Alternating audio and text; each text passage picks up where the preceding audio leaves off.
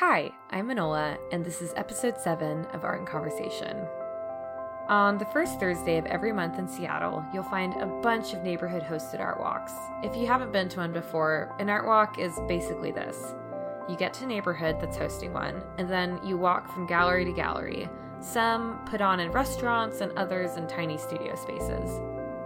It's an easy way to bump into the work of artists you've never seen before, and it's also where I came across the ceramics work of this episode's artist, Coco Spadoni.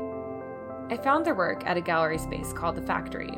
In it, I saw that some of Coco's work is functional, like their mugs, while other pieces, like the cloud-shaped slabs I saw on the walls of the gallery, aren't. Either way, Coco told me that one of the things they love the most about ceramics is the body's relationship with it. To make art with clay, you get dirty, you shape it with your own hands. And even for the people who purchase the pieces, like the mugs, Coco says that the intimacy continues when they use it. Coco talked to me about why they got into pottery and how they use the intimacy of this art form to their advantage. So ceramics I kind of fumbled into, and then it kept calling back to me. I had taken just a class that my dad had gifted me for my birthday when I was in college. I think it was like a 4-week course just at a private studio, kind of the same setup that I now work at. And I just kind of couldn't stop. Even when I was in school, I just would continuously go there and try to get as much open studio time as I could. And then from there, I had been connected to a potter in BC, Canada, where my dad lives. And so in between my years in school, during the summer, I would stay there, and I did a work trade with a potter on Galiano Island, which is kind of like it's the Gulf Islands of Canada, but it's pretty much almost like their San Juan. So they're small little islands in between Vancouver and Victoria. And then from there, I was working more conceptually with different sculptural stuffs and across different mediums, and then just kind of couldn't stop thinking and wanting to work in ceramics. So then I moved into different work studies and assistantships because I couldn't afford classes, which is really awesome. Most people don't know about that, is if you know a little bit, you can actually just trade your time in exchange for studio setup. So that's really cool. Yeah.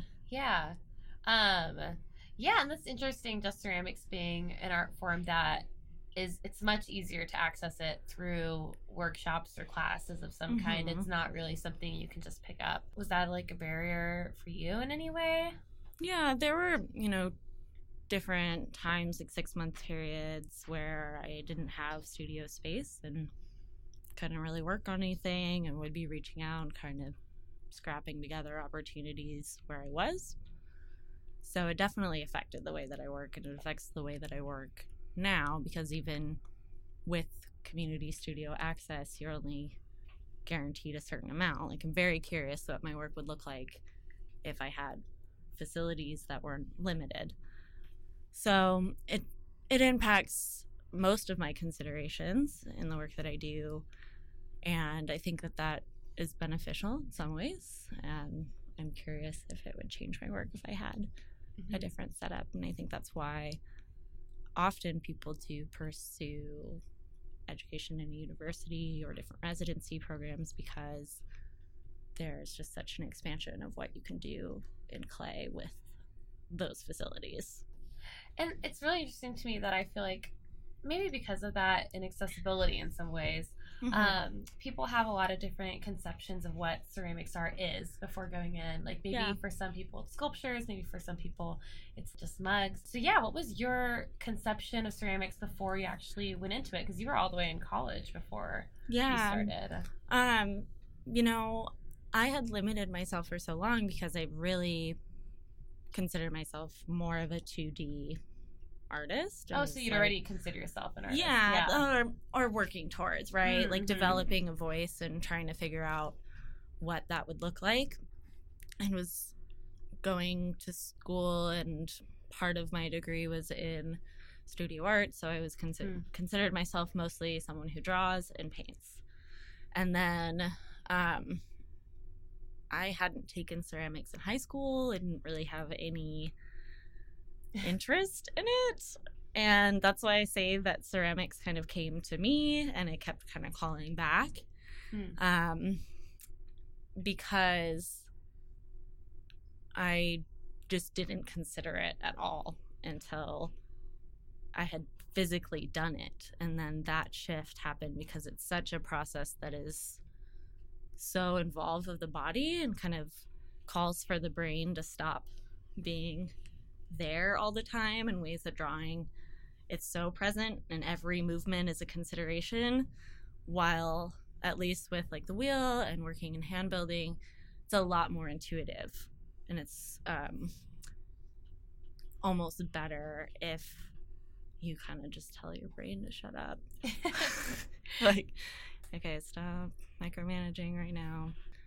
I really like, at least with working on the wheel, that as soon as I have any other life thing kind of bubble up in my head, it instantly changes the way that I'm working on the wheel.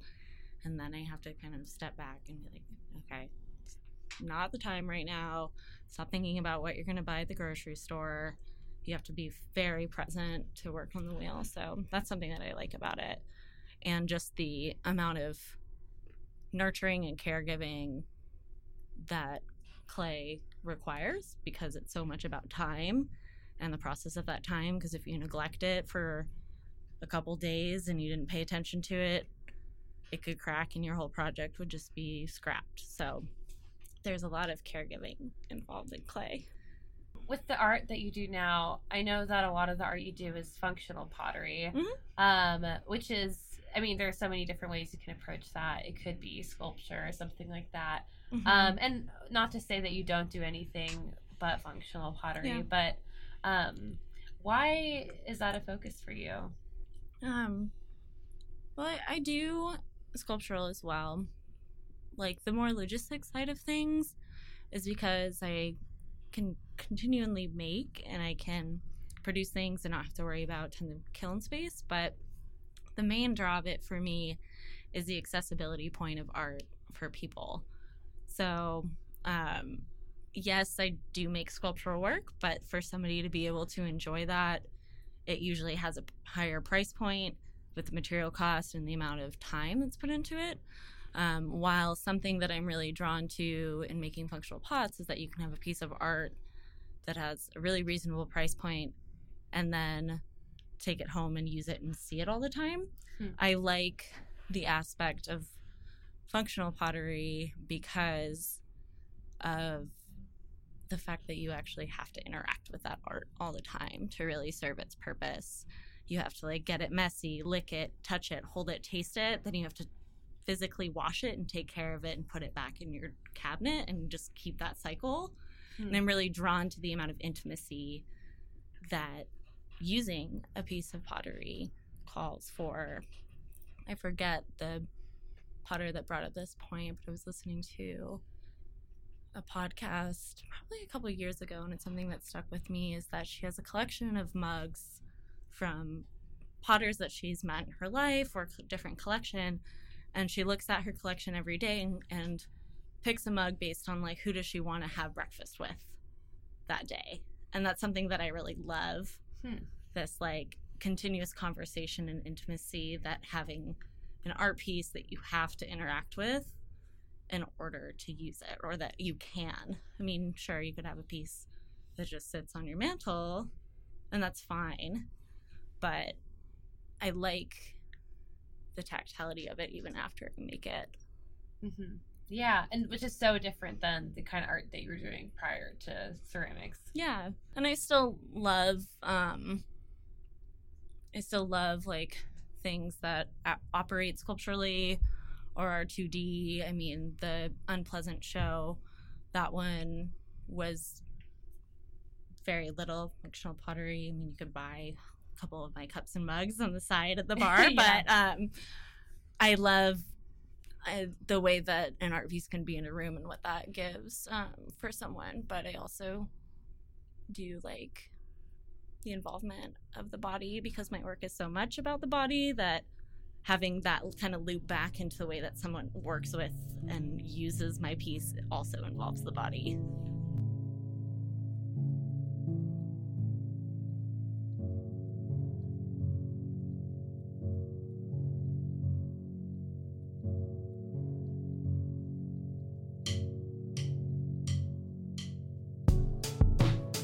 At the art walk where I first saw their work, Coco was showing pieces from their series about the body called Unpleasant. I gravitated towards one piece inspired by what Coco calls the toe fairy, which they'll tell you about in a second. They talked to me about the series and how that focus on the body came about.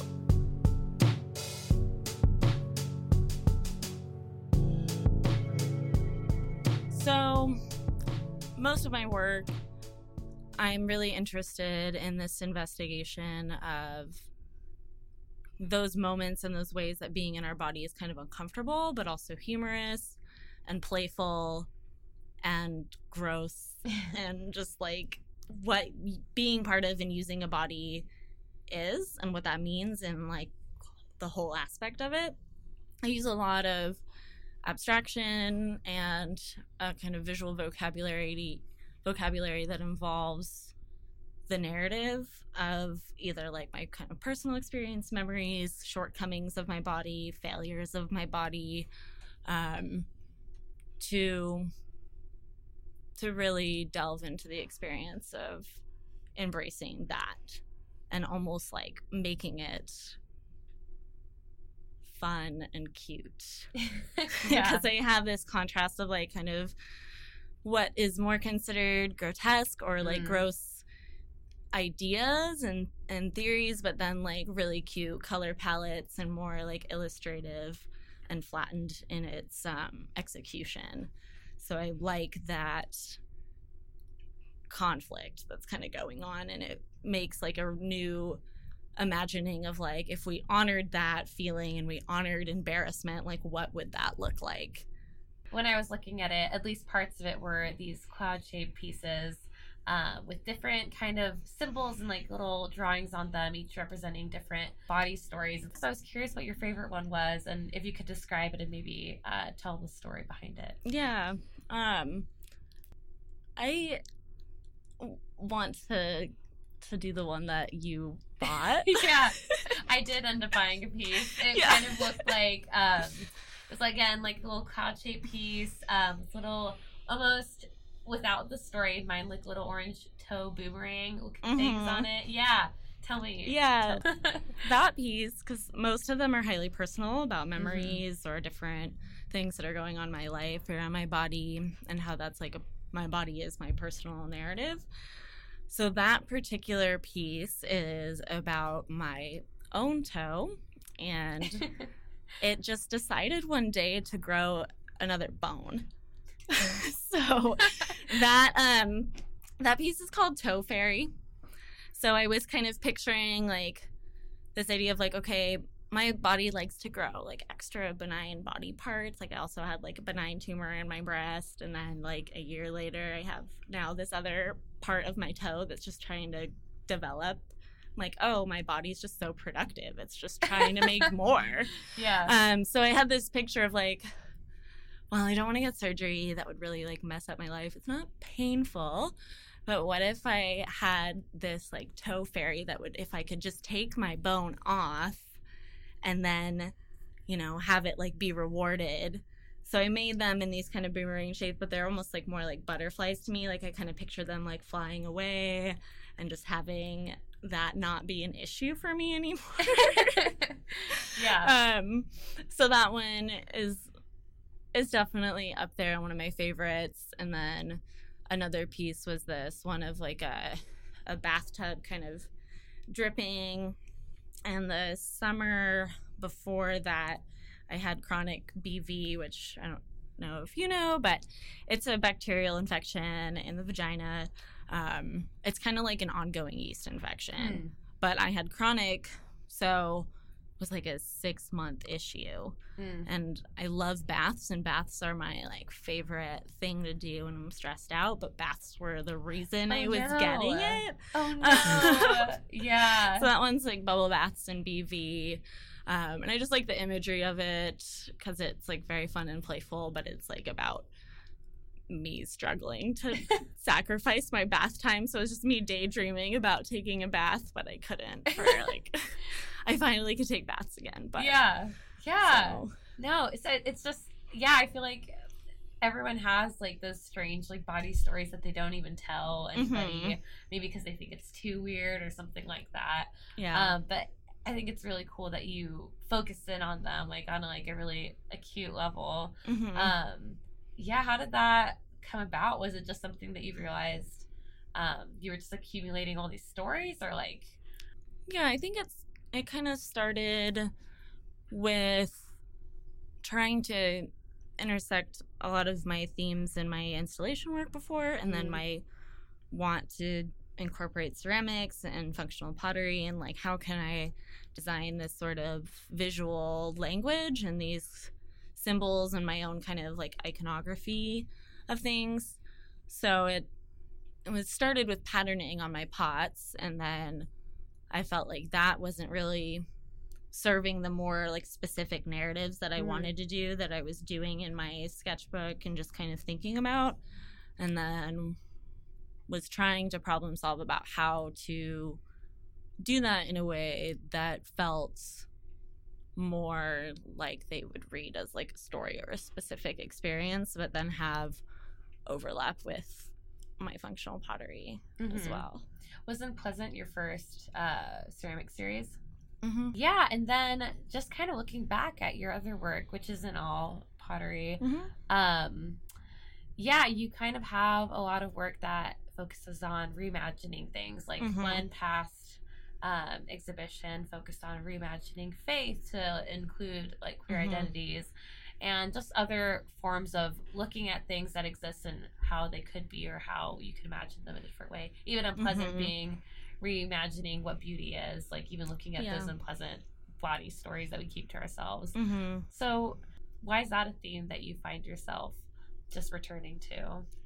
I think that art has this power for us to have like a visual example of the ways that things could be different that art can do in general, but I was very interested in kind of a different landscape for that and what that would actually look like. So the series that you were talking about was specifically from my Pray It No Mind show in Vancouver, BC, and my thesis show of undergrad liminality, that I was interested in kind of looking at physically what would a queer church look like, or what kind of imagining of a place that would be a holy place for and by queer people.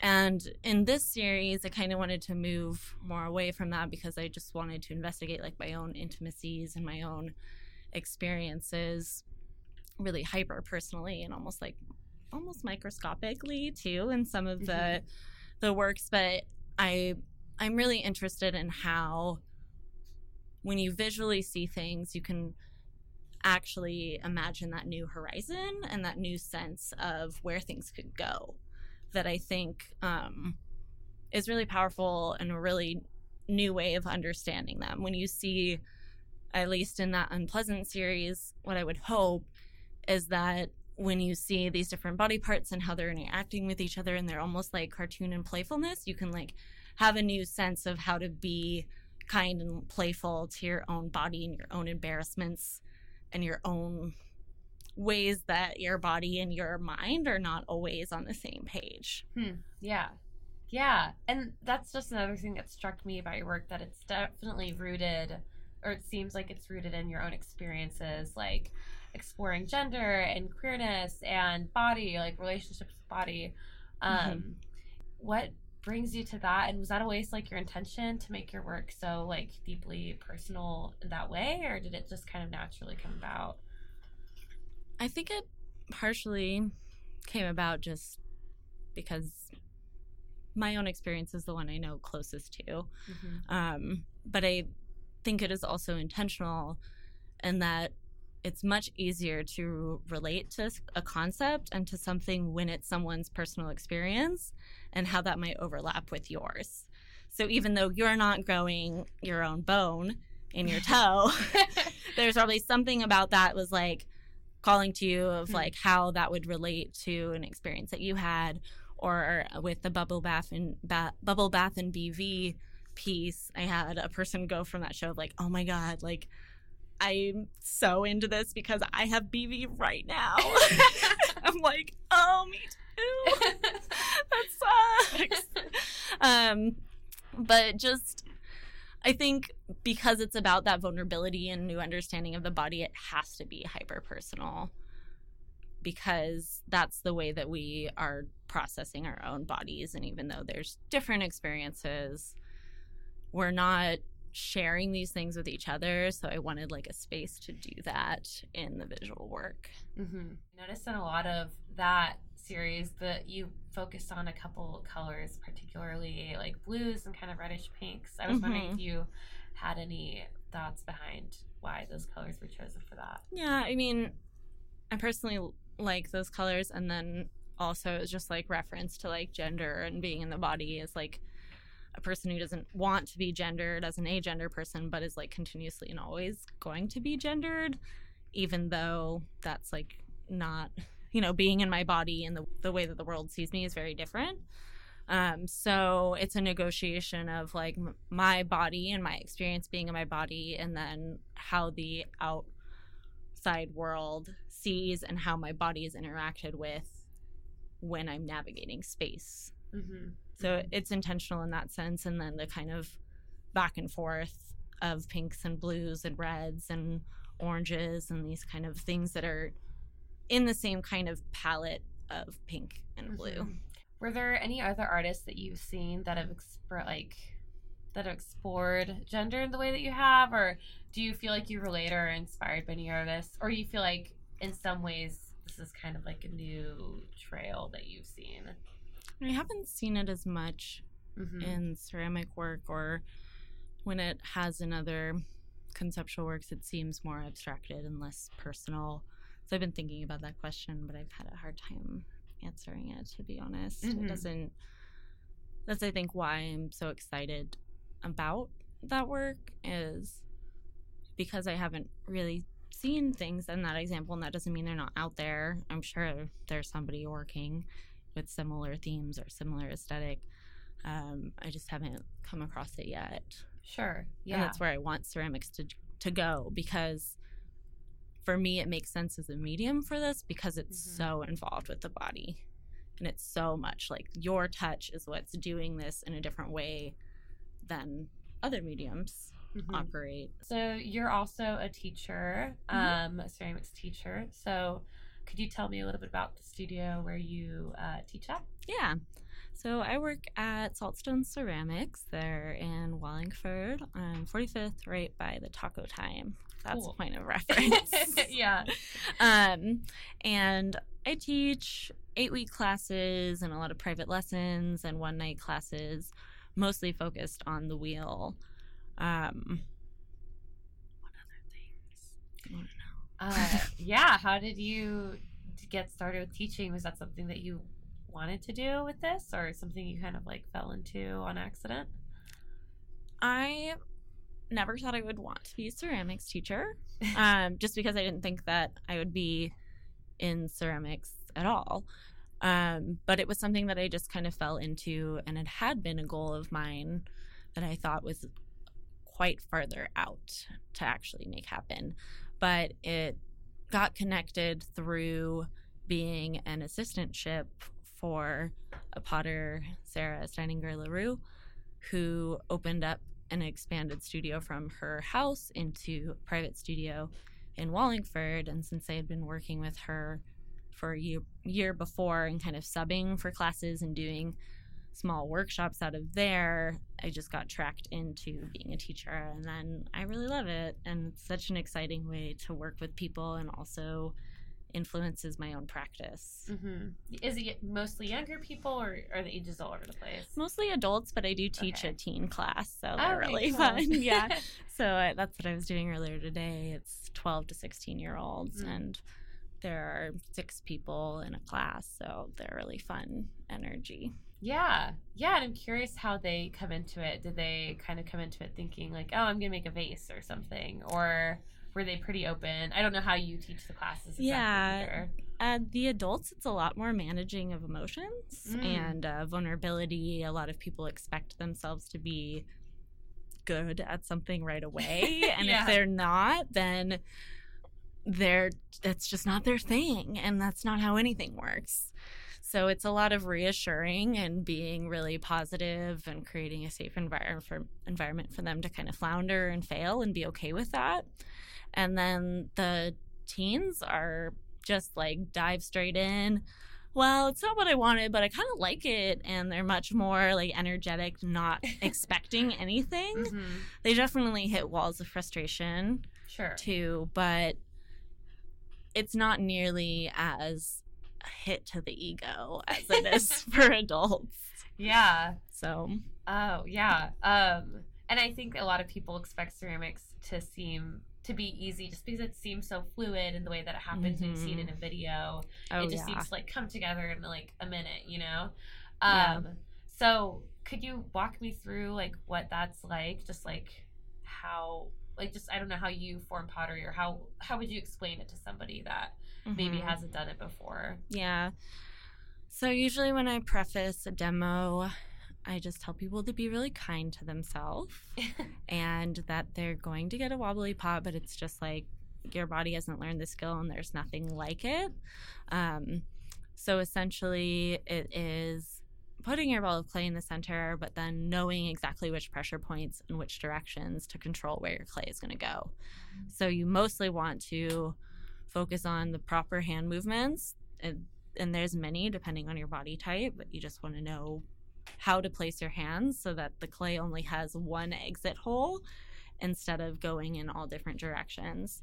So what's called centering is probably the hardest part, because you're trying to get your ball of clay to be perfectly around and not on different spots in the wheel so that you can move forward and not get uneven walls and like different directions or have your piece collapse. And then from there, it is mostly stability and knowing your body and grounding yourself in the body, and then adjustment of speed. And so moving really slow with super stable hand movements and controlling the direction of where your clay is going to go.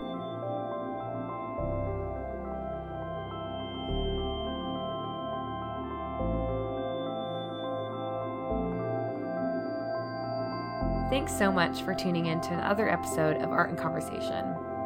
If you're looking for more about Coco or seeking past episodes, take a look at the Fields website, fieldsmagazine.com. From Seattle, have a good night and see you next episode.